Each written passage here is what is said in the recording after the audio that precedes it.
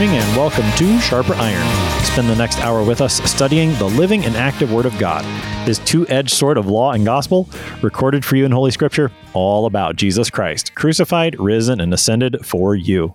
Thanks for tuning in this morning here on Worldwide KFUO, Christ for you, anytime, anywhere. I'm your host, Pastor Timothy Apple of Grace Lutheran Church in Smithville, Texas. Sharper Iron is underwritten by the Lutheran Church Extension Fund, where your investments help support the work of the Lutheran Church of Missouri Synod. Visit lcef.org for more information. On this Monday, May 23rd, we're studying Acts chapter 10, verses 17 to 33. After Peter's vision, the Holy Spirit directs the apostle to go with the men who arrive at his house to take him to Caesarea to visit Cornelius. To help us sharpen our faith in Christ as we study God's Word today, we have with us Pastor Doug Gribbenaw. Pastor Gribbenaw serves as mission advocate for KFUO in St. Louis, Missouri. Pastor Gribbenaw, welcome to Sharper Iron. Thank you, brother, for having me on today. And, you know, I noticed something when you were doing the introduction that you serve at a Grace Lutheran Church. And immediately before my call here to KFUO Radio, I served at Grace Lutheran Church in El Centro, California, but a Grace Lutheran Church. So we have that in common. Well, God be praised. I think it's on the Missouri Synod's website that there's a list of like the 10 most common names for Missouri Synod congregations. And I think Grace is like number 3. Up there, right? Yeah, I think so. St. Paul's near the top, maybe Trinity. I can't remember now. I should go back and look, but good. So Grace Lutheran Church in El Centro. That's good homework for our listeners, right? That's right. Yeah. Look that up. Let us know, where does Grace Lutheran Church fall on the list? Let us know if your church is higher than that. We'd love to hear from you. Good. So Pastor Gribbenaw, we get to look at the middle of Acts chapter 10 today. Acts chapter 10 is a pretty significant chapter within the book of Acts. And we're splitting up into 3 here on Sharper Iron. So we get the middle section today. What should we know about the surrounding context as we prepare to look at these verses today? Well, you know, immediately before this, we have we actually have sort of 2 visions. Cornelius is approached by an angel of God, instructing him to find this Peter and hear what he has to say. And of course, then St. Peter has this divinely inspired vision of, rise, kill, eat, what I have called clean, do not call unclean, or do not call common. And so here we're coming into, with today's session, the meeting of Cornelius and Peter. And of course, following this then is Peter's sermon, his proclamation of the gospel to this, what we might say, seeker, right? This man who is righteous, who fears God, and yet does not know the full revelation of who God is. And that is to be known in his Son, our Savior, Christ Jesus. So this is the buildup. This is the middle act of a really exciting section in Acts. Remind us a little bit about who Cornelius is. We're familiar with Peter from most of the book of Acts and, of course, in the Gospels, but Cornelius just dropped into the book at the beginning of Acts chapter 10. Remind us why Cornelius is such a surprising and significant figure. Well, Cornelius he's a Gentile. He's one of those people, not of the household of Israel, right? He's not one of the chosen. And yet the reality of what we are witnessing and what is being explained to us through living action is this revelation that in Christ, God has redeemed the world, that he has brought into his fold Jew and Gentile alike. And so Cornelius, Roman centurion, one of the people who is, whose political world is oppressing Israel, has been doing so for years. And yet he is heard and spoken of as a righteous and a kind man. He contributes and engages with the local synagogue, the local worship there, and he's a God-fearing man, as we're told at the beginning of chapter 10. Now, Cornelius, being a pagan, has been surrounded by idolatry his entire life, and yet, how often in Scripture do we have these surprising characters from outside the expected realm, of the people who have been, part of the chosen people, whose faith is inspiring. There's the woman that Jesus calls the little puppy dog, right? And she says, yes, but, even the little dogs are fed by the crumbs that fall from the master's table. Oh, woman, how great is your faith, right? Or the centurion whose daughter was sick and sends his servants to Jesus.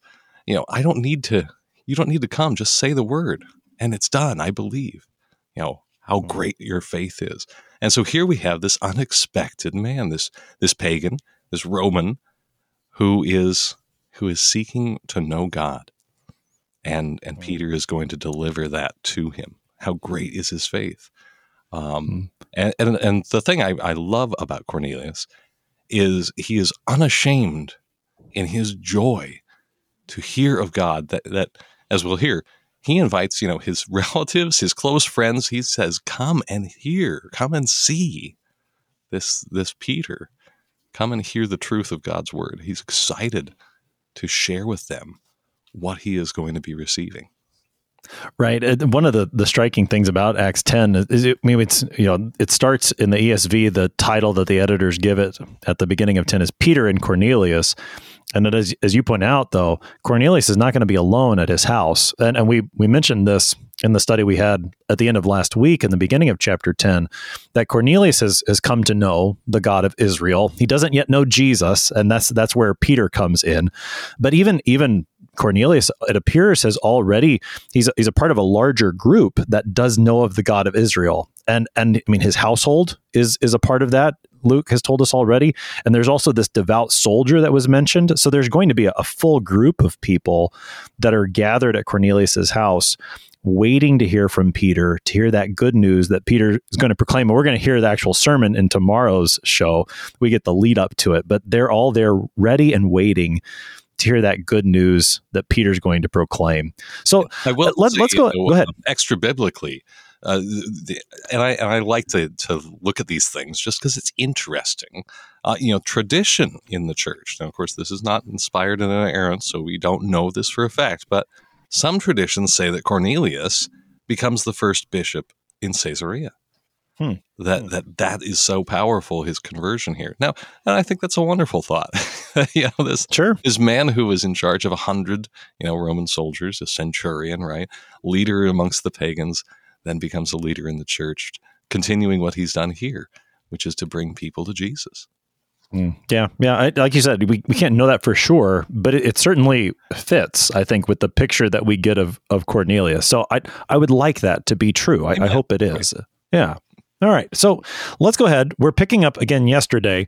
We're coming off of the two visions. Cornelius saw an angel and heard, "Go get Peter." He's done that.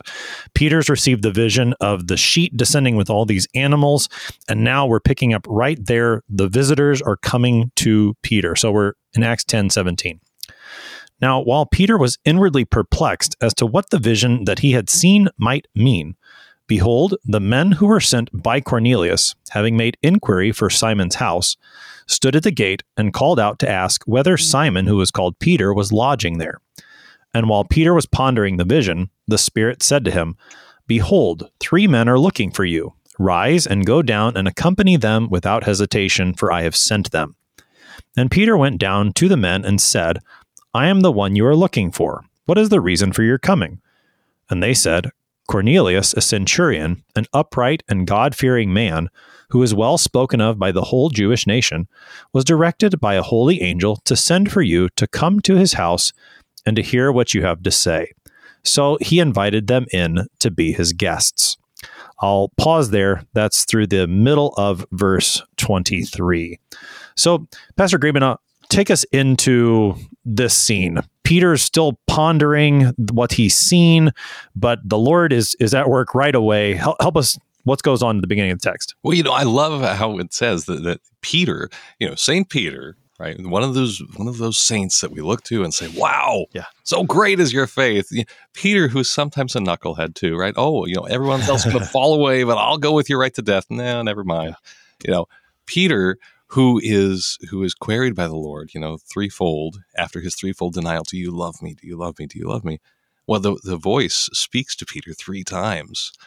So Peter sometimes has a hard time hearing. And but don't we all? And I love that Yeah. that we're told here that the Holy Spirit has said, this guy Peter, he's a lot like you. He's struggling with these things that he's learning. He is perplexed. And a lot of times when we get into Scripture, I think we run into those moments where we're uncomfortable. We encounter something that is unexpected, something that goes contrary to what our human reason says, and we are perplexed. And we have to sit and wrestle with that. And so Peter is doing just this. He is wrestling with this, inwardly perplexed. And who is it that comes to help him really start to see what is going on? Well, it's the Holy Spirit. The Holy Spirit who has been setting this in motion, speaking to Cornelius to send these men. And now these men have arrived in the midst of Peter's wrestling with this vision. And his encounter is going to be a vehicle for the Holy Spirit to illumine Peter about what this really means, the fullness of what God has declared to him. That is what God has made clean. Do not call common. Right. It's going to be pretty quick here where the Holy Spirit will tie together the vision that he just received, and a threefold vision at that, of the sheet descending. Don't call these things common because the Lord has made them clean. Now here are going to come some Gentiles. And what I do love about this is that even as Peter is perplexed and he's pondering this and the men show up, the Spirit's not going to leave Peter wondering what to do. He gives him very clear direction here, such that when these men show up and he finds out who they are, Peter doesn't have any hesitation in going with them. Where otherwise he might have, but the Spirit helps Peter to connect the dots here in this text. Because yes, there is this absolute, what would be a natural hesitation to engage with these pagans, these unclean ones, that you just don't associate like that. And so there is this cultural and sort of lifelong practice. Peter says, I've never eaten anything that is common or unclean. I've always observed these sort of separations, and it would have been the normal expectation for Peter to be like, why don't you stand over there? I'll stand over here. We can talk, and instead, Peter, invites them in to be his guests. He brings them in, and I love that the Spirit says to him, "Do not do this. Accompany them without hesitation. Don't worry about this. This is good," because it goes completely contrary to what he had most of his life been practicing. Well, you mentioned, Pastor Gribbenau, that Peter here with his perplexity and wrestling and all this is coming together. Reminds me of the conversation I had with Pastor Hemmer in the previous section, and with Peter. And you just look at his life as we learn of it in the Gospels and then in Acts as well.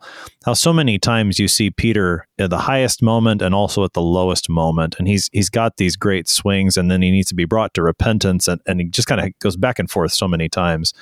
And how wonderful that is for us as Christians today. I mean, I made the comment, sometimes I have an easier time relating to St. Peter than I do to St. Paul because of that. You get that back and forth, the wrestling of Peter a little bit more than I think you get from Paul. And here there's no exception. And yet at the same moment, the grace of God given to Peter so that he doesn't leave him hanging, but he shows him the truth that he wants Peter to get. Yes, he guides him on the way. That's right. Quite literally in this way, too. Guides him on his way. And I have to say, this is not under the confessional seal, but I will confess that as we who are in this preaching office, we're supposed to know the Scriptures inside and out. And so it's through diligent study. But I had somehow just dropped this little section of Acts from my brain. I remembered Cornelius, and I remembered Peter, all things are clean, go ahead and eat, bring on the bacon, all these fun things. But I had just completely forgotten this connection of bringing not just the cleanliness of foods, but the cleanliness of creation.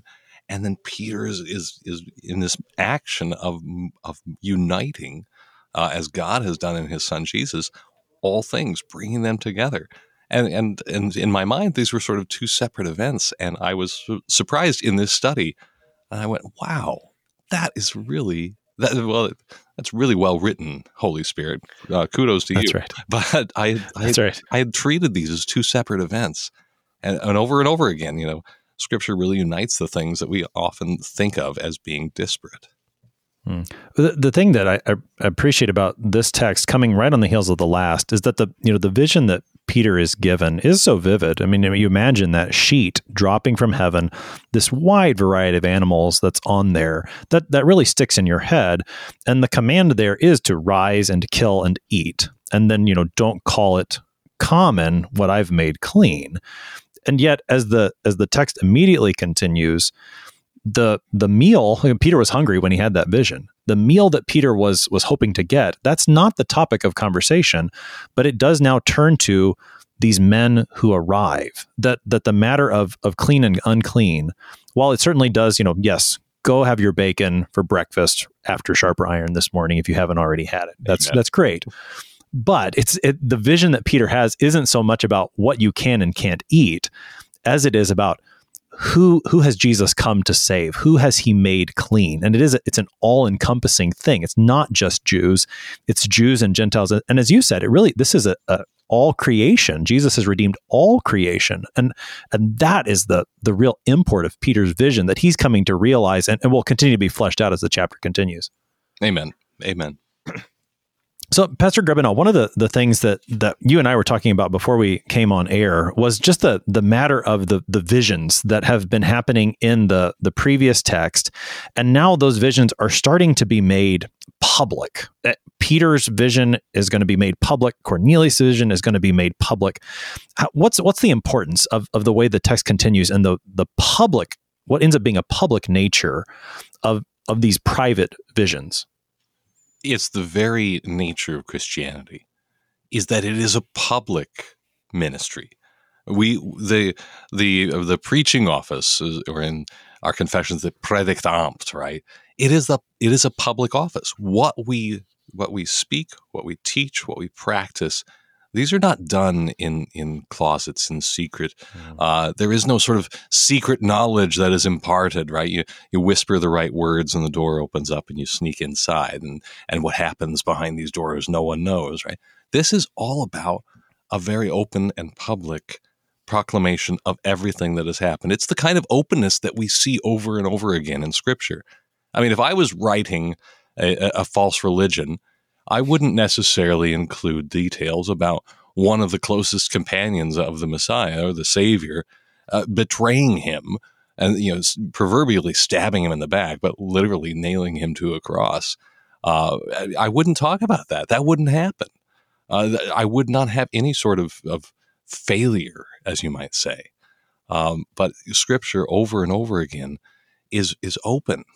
King David and his fall to sin, to adultery, to murder, Judas's betrayal, Peter's denial, and yet it's laid out in the open because our teaching is the public proclamation.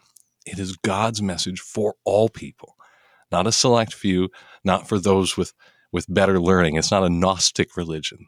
This is the heart of the one living God, it laid bare and exposed for all the world, that we might know him intimately as his Son has brought him and then brings us to him to be members of this one body where we share in common our redemption. All the gifts of heaven, they are equally and all ours. We are heirs of God and heirs with Christ Jesus. I think this is a very important point, especially for a text like this, where you do have these two spectacular visions. Cornelius has an angel come to him. Peter sees this vision, and it's easy to get caught up in that, what seems like a private thing happening. Oh, I wish I could have a vision like Cornelius or Peter. But notice how quickly the text turns toward the public proclamation of what those visions have revealed, such that if you don't have any vision like this, and you really shouldn't expect it now, Amen. you still have the good news because the word that gets proclaimed. I mean, and we don't even get the fullness of it in our text, Pastor Gribbenau, but how quickly it does move from these two visions to now let's make public what already is public. Let's get the gospel to be heard. That's where the good news is given. And that I think is just such a chapter 11, which follows on the heels of this. Chapter 11, then we have an even greater public declaration of what Peter has been shown. And we have Peter then coming into Jerusalem to declare, that he heard from heaven, what God has made clean, do not call common. So, Cornelius shares his vision, sends the servants. Peter has his vision. He goes with them. But more importantly than this, and in fact, we'll pick this up in the next paragraph, is that Peter doesn't go by himself. He has brothers, fellow Christians that come with him.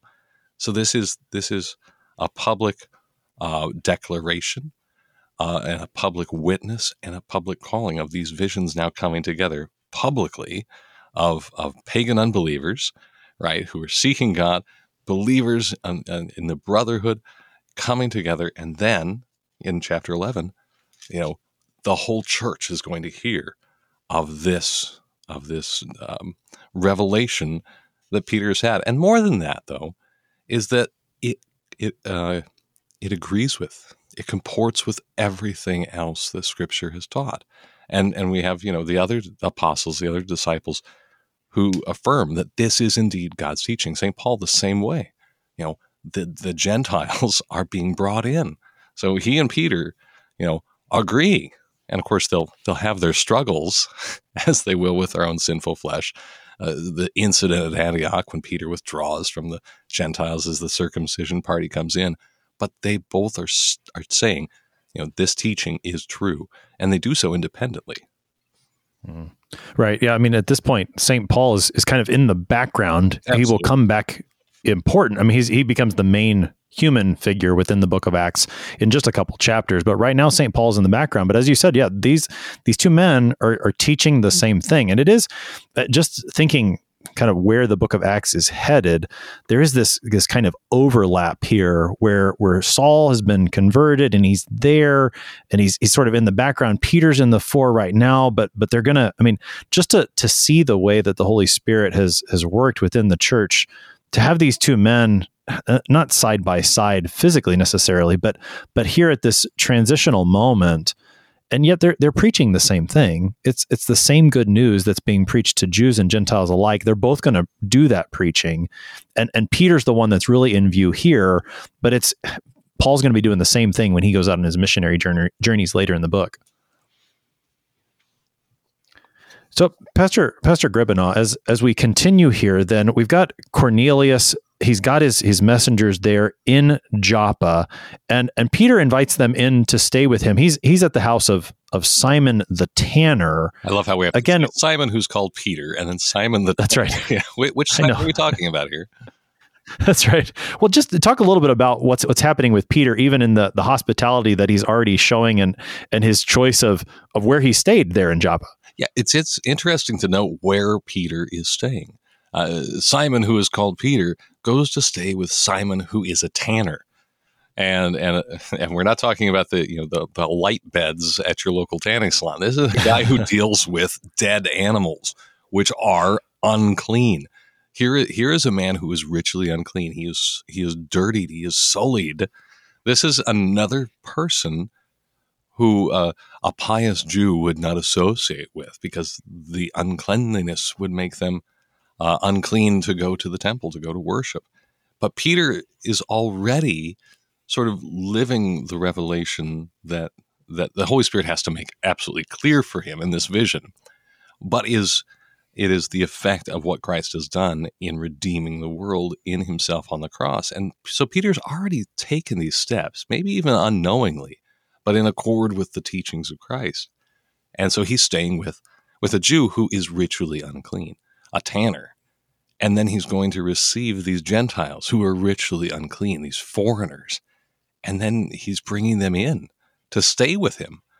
And more than that, then he's going to go and travel and be a guest in the house of of a pagan, a ritually unclean person. And so he's already making this sort of move. And the Holy Spirit then has to, in the proverbial way he does, kind of lay it out for you and say, all right, and now I'm going to make you take the next step. You've already taken that first one. There's a little hesitation. Let's push this all the way to the fullness of the truth. These are going to be your brothers and sisters, not just Jews, but Gentiles, all people saved by the faith in Christ Jesus, by the grace of God. That is who are now God's people. I mean, what Paul writes in Ephesians 2 about that dividing wall of hostility being broken down, I think it's really what we're witnessing here for Peter, is that the dividing wall of hostility is being broken down for him right now. And he's already starting to realize the fruit of that just by being in the presence in the same household as these men. Absolutely. And receiving them and having fellowship. A beautiful thing. Yeah, it really is. I mean, I'm reminded of the way Ananias automatically was able to call Saul his brother back in chapter 9. Here, Peter's the power of the Spirit, I have to say. I mean, how often certainly go with someone who is an enemy and then call them brother, not just friend, brother. Yeah. And that same thing is happening here for Peter with Cornelius and the men that he's sent. And we're going to keep looking at that on the other side of the break. You're listening to Sharper Iron here on KFUO. We're talking Acts chapter 10 with Pastor Doug Gribenow. We will be right back. Please stick around.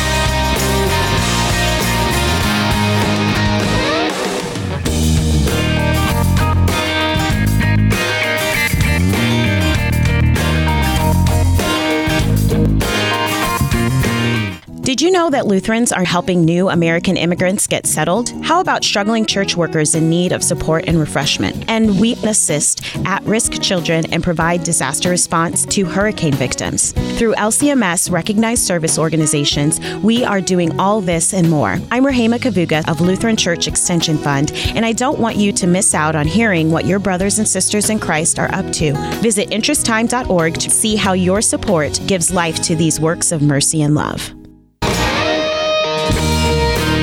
Welcome back to Sharper Iron. It is Monday, May 23rd.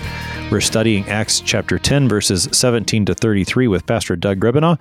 He is mission advocate for KFUO in St. Louis, Missouri. Pastor Gribenow, tell me a little bit about what you do as a mission advocate for KFUO. As a mission advocate with KFUO, I sometimes joke that I'm a little like St. Paul. And I know that comes off a little heady, and I don't want to do that. But St. Paul went forth to proclaim the salvation we have in Christ Jesus, and he traveled around and he engaged with churches and he taught and he brought along and he established. And so part of this mission advocate is on behalf of KFUO to reach out to congregations, to schools, to individuals, to RSOs, to anyone, and help to share the mission of KFUO Radio, which is the mission of the church. That is the proclamation of our salvation by grace through faith in Christ Jesus alone, apart from the works of the law. And that proclamation is what drives the programming on KFUO Radio, the podcasts that we have. It is what fills and occupies the work of the people that my coworkers here at KFUO are the workers in this field. And so my mandate is then to bring in partners and to engage them and really to foster that fellowship, that unity we have in Christ, and that unity in this ministry that is all about the proclamation of Christ for you. And it's a really wonderful thing. And then occasionally I get to hang out on the air and right. dig into Scripture with other of our partners like you. God be praised. It's a wonderful opportunity to have you here. And thank you for the work that you do for KFUO. And what a wonderful thing to be a part of, to share Christ for you anytime, anywhere. What a great thing. So we are continuing now in our text in Acts chapter 10. The messengers from Cornelius have arrived at where Peter is staying. Peter's invited them to be his guests. Now they're going to go back to Cornelius's house. So we're in 23b. The next day, he rose and went away with them, and some of the brothers from Joppa accompanied him. And on the following day, they entered Caesarea. Cornelius was expecting them and had called together his relatives and close friends. When Peter entered, Cornelius met him and fell down at his feet and worshipped him. But Peter lifted him up, saying, "Stand up, I too am a man." And as he talked with him, he went in and found many persons gathered.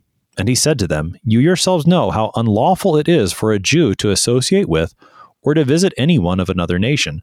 But God has shown me that I should not call any person common or unclean.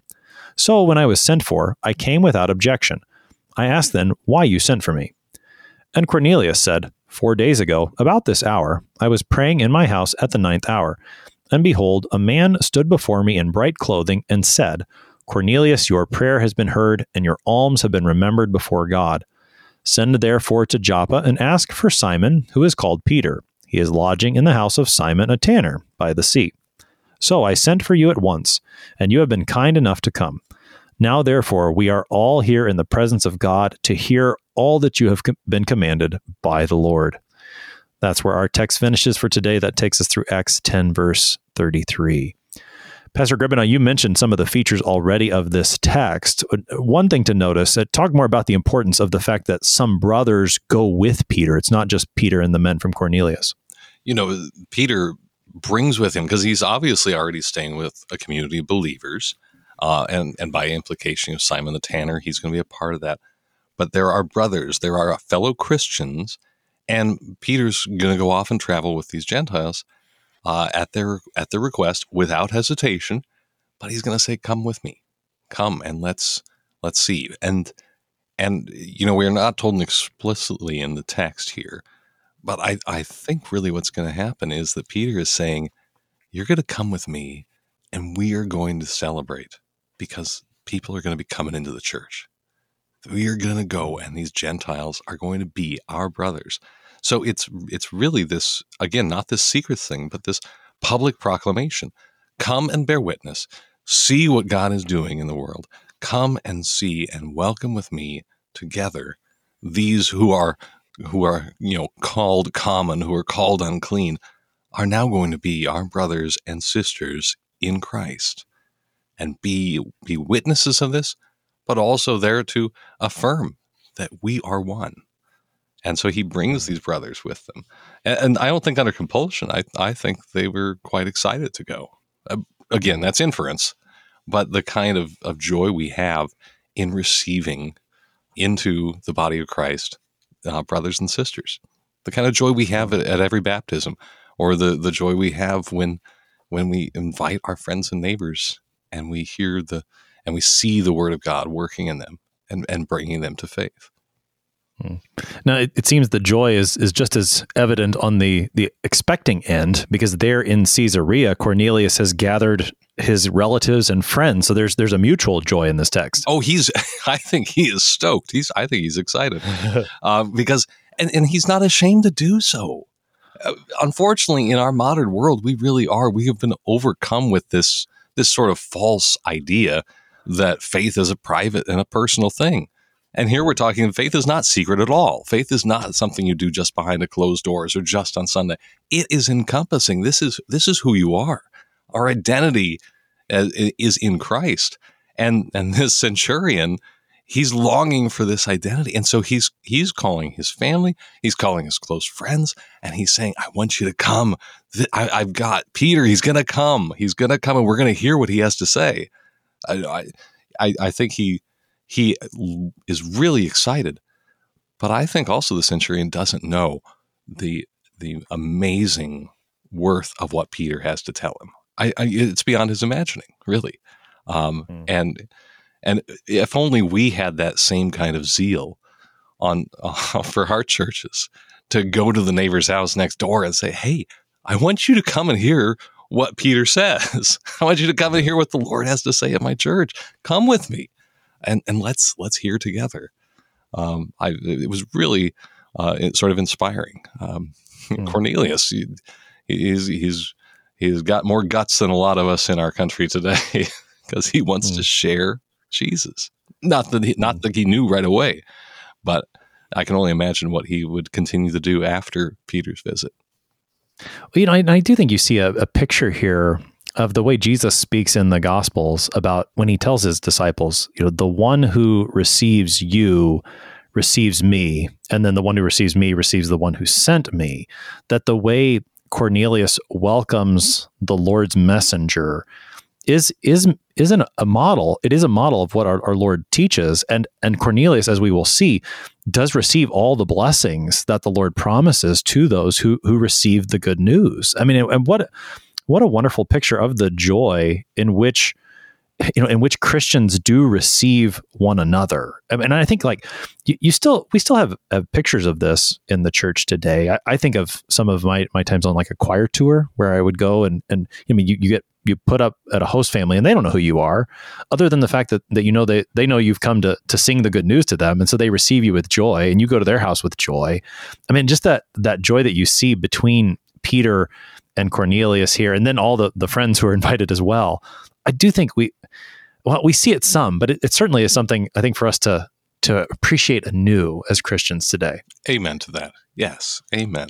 And speaking of sort of the exuberance, Cornelius's reaction to Peter's arrival, I think it demonstrates that exuberance.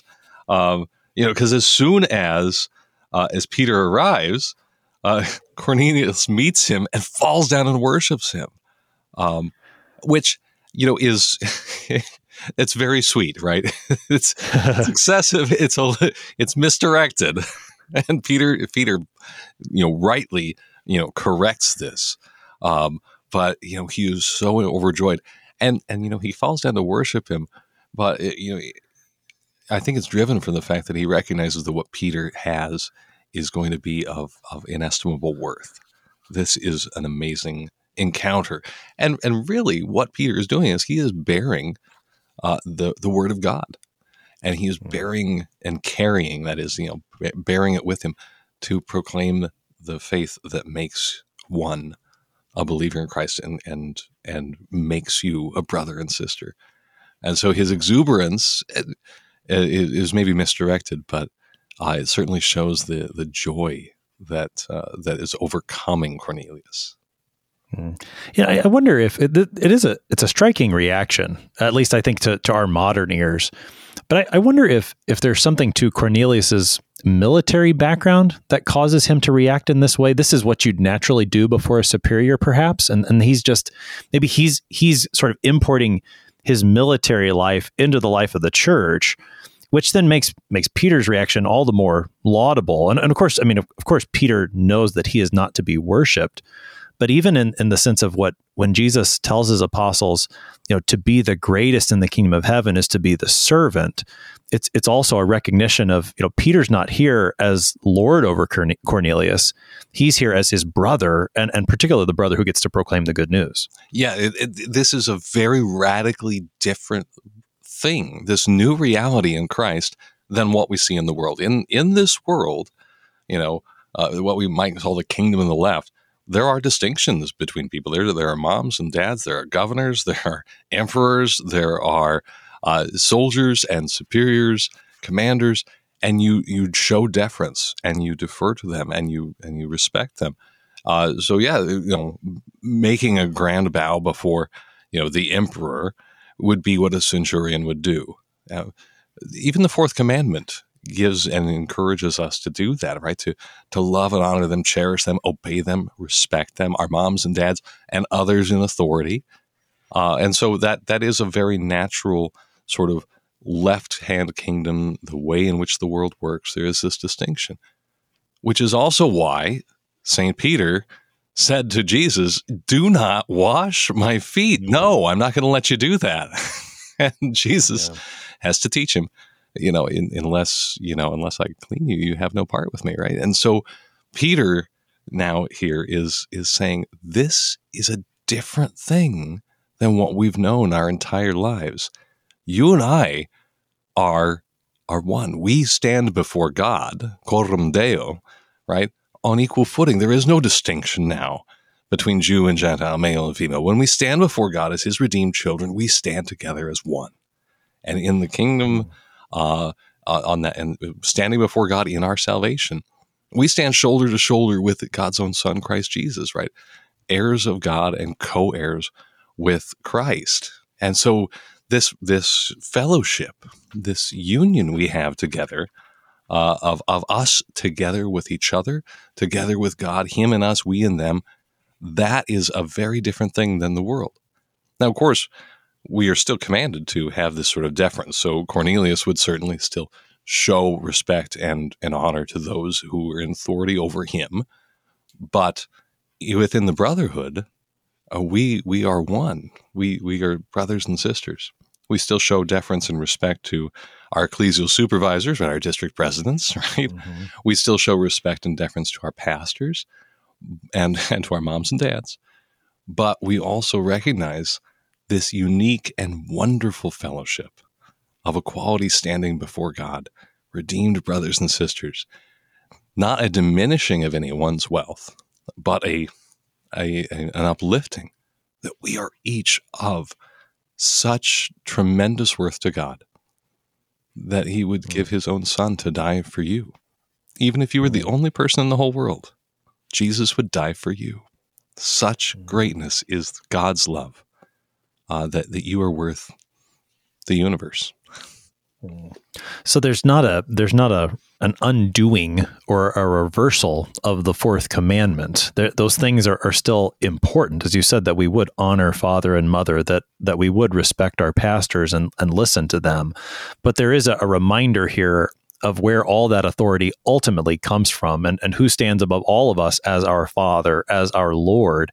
And in that sense, Peter's reaction to Cornelius and what he does here, I too, Peter's reaction. That's right. I too, yeah. Man, we stand together shoulder to shoulder, and we stand before God, and we give him, we love and honor and cherish and serve him above all things. Right. That is the first and greatest commandment, right? Yeah. Yeah. And so, I mean, when the parishioner walks out on a KFUO Sunday and says, "Great sermon, Pastor Gribanaw," or like the God be praised. That's always my reaction. Like, God be praised. This isn't about my words, the words of Pastor Apple or the words of Pastor Gribanaw, but it's about what the Lord has spoken to all of us about the good news that his son. I used to always say I had really good source material. That's right. I used to say God's word. I was given wonderful things to say. That's right. Yeah, that this good news comes from God. And again, none of this is to say, that we should disrespect our pastors or something like that, but it is a good reminder to all of us that, who is the Lord of the church?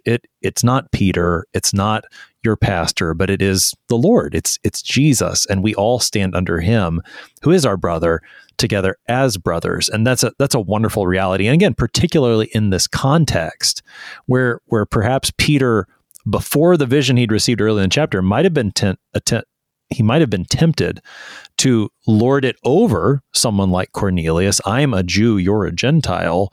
Here, Peter receives him as a brother. And we even see this in the Old Testament too with Joseph. And I am so inspired by Joseph. His brothers who had sold him into slavery beat him down, and he has the ability to get even, to lord it over them. And they're afraid of it. And he says, what you ordained for evil, God ordained for good. And so here's Peter, a Jew, oppressed by the Romans for decades. And he says, Cornelius, I am but a man. We together stand before God as brothers. Now, as their conversation continues, they've met in verse 26. Peter goes into the house. He starts talking to Cornelius. He realizes there's all these people here. Peter begins a sermon of sorts. And even, I think verse 28 is significant. We're going to get the whole sermon that Peter preaches in tomorrow's text. But already in 28, Peter hints and pretty well summarizes what he's already learned from his vision. That's right. You yourselves know how unlawful it is for a Jew to associate with or to visit anyone of another nation, right? My coming here is already showing you that things are different now, right? And then, he gives a recap. But God has shown me that I should not call any person common or unclean. And that's a wonderful reminder. Remember, he's also speaking to these people before he has delivered the revelation his full sermon, if you will, right? The full apostolic teaching concerning Christ, God in the flesh, God incarnate, God our propitiation, God our sacrifice, God our Savior, the priest standing before, interceding for us. And he's saying, we are all of absolute worth to God. Not a single one of us is unimportant, is common, is unclean, is beyond or not worthy of redemption. There's a real depth there that I think you could plumb a little more, probably longer than we have here. But a reminder that every human person, was made in the image and likeness of God. Corrupted as we are by the fall, the human person is still the crowning glory of God's creative work. And God is going to do everything to call us out of our sin, out of our darkness, out of our death, and bring us to the real life that's in Jesus.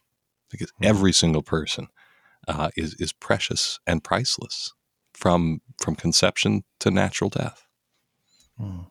I appreciate the way you put that verse in context, Pastor Gribbenau. It reminds me of what someone once told me, and I know I've used it on occasion as well, that every person you meet is someone Jesus died for. And I think that he hasn't said that yet, but that's really what's in the background of that statement there in verse 28. Every person is someone Jesus died for, and what a wonderful perspective to have. And I love that Peter, maybe taking a clue from Jesus, right? He spent a lot of time with him. He already knows why he's been asked to go there, but he says, I want to hear it from you, right? He closes that saying, I came without objection, so tell me, why did you send for me? Tell me. And because it's not. Maybe I'm reading too much into this, but we have. I just did a word study with Thy Strong Word with Brady Finnern, and one of the things was talking about if our heart doesn't condemn us, we have boldness, right, to speak before God, which in the Greek is really it's freedom to speak freely, and I think of all those military movies, permission to speak freely. Well, we have permission to speak freely with God and with one another, and to be open about everything. And in some ways, I think Peter is maybe making that same sort of invitation. Speak freely. Why is it that you want me here? So that gives Cornelius then the opportunity to relate to Peter the vision that he received. Again, here everything is being made public for the sake of proclaiming the word of God. What are some of the highlights as to the way Cornelius recounts to Peter and to the gathered congregation? What are the highlights of the way he recounts the vision that he received? Well, without understanding what's really the weight behind some of these words, we read this in English and just go on by. Cornelius, he's saying how he was praying in his house. Behold, a man stood before me in bright clothing, right? So that idea, that image of an angel, right? Cornelius, your prayer has been heard, and your alms have been remembered before God. Now, it's that little word remembered that has such importance, but in English, we just travel right over it. Oh, so God had sort of forgotten about this guy, but now he's kind of, oh, yeah, that Cornelius dude, right? That's how I remember things. It's usually oh, yeah, that's right. But that's not remember, the word that when it's engaged with God. Because when God remembers, the omniscient God who the only thing he forgets is our sins, right? And he does so by his own will and power to separate them and forget them forever. When he's remembering, that's actually God stepping into action for salvation, to do something wonderful. And God remembered his people Israel, right? And their cries in Egypt called out, and he remembered them. So whenever God remembers, he's moving in, he's stepping into action. He's going to take something and make it a wonderful thing. And that is what God has done with Cornelius. Your alms, right? And your prayers have been remembered, right? Or were, as we hear in verse 4, right, as a memorial before God, right? And so God's stepping into action. How? Telling Cornelius, send these men to get Peter. Coming to Peter, saying, Peter, do not call unclean that which I have made clean. and now putting Peter and Cornelius together in this action to bring and deliver salvation to Cornelius and to those who have gathered there with him. This is God working to save. God remembered Cornelius. And that's a wonderful thing. Well, it certainly is. I mean, that God would remember, and again, more than just, oh, I know who that guy is, but actually doing something. And that, I think, really takes us into where Cornelius, he lets the rubber hit the road. He tells Peter, here's what I saw, here's my vision. And so here you are.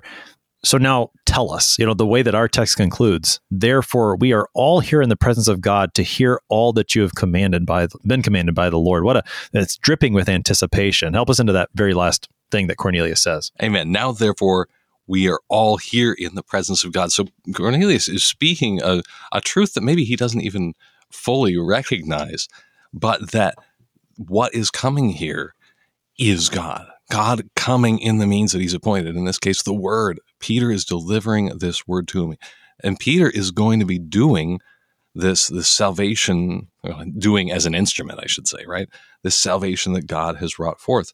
He is bearing for him the word of God. And that word is what God is present and dwelling in and active and working through, right? It is the word that is proclaimed and preached, the word that is going to be bound with the waters in baptism, the word that is bound together with the bread and the wine to make it the body and blood of Christ, given and shed for us. It is this word that wherein God has chosen and elected to dwell for us. And so he is saying we're all here in the presence of God because God's word is going to be here with us. And so God's going to be here with us. And we want to hear all that you have been commanded by the Lord. And what an apt description of the divine service. If only we could, it's probably a little longer, I think, than the short one that's on all the pulpits that say, sir, we would see Jesus, right? This one's a little longer. Yeah. But we could all say, we are all here gathered in the presence of God to hear all that you have been commanded by the Lord. Recognizes not only a holy man, but that God himself is drawing near. Yeah.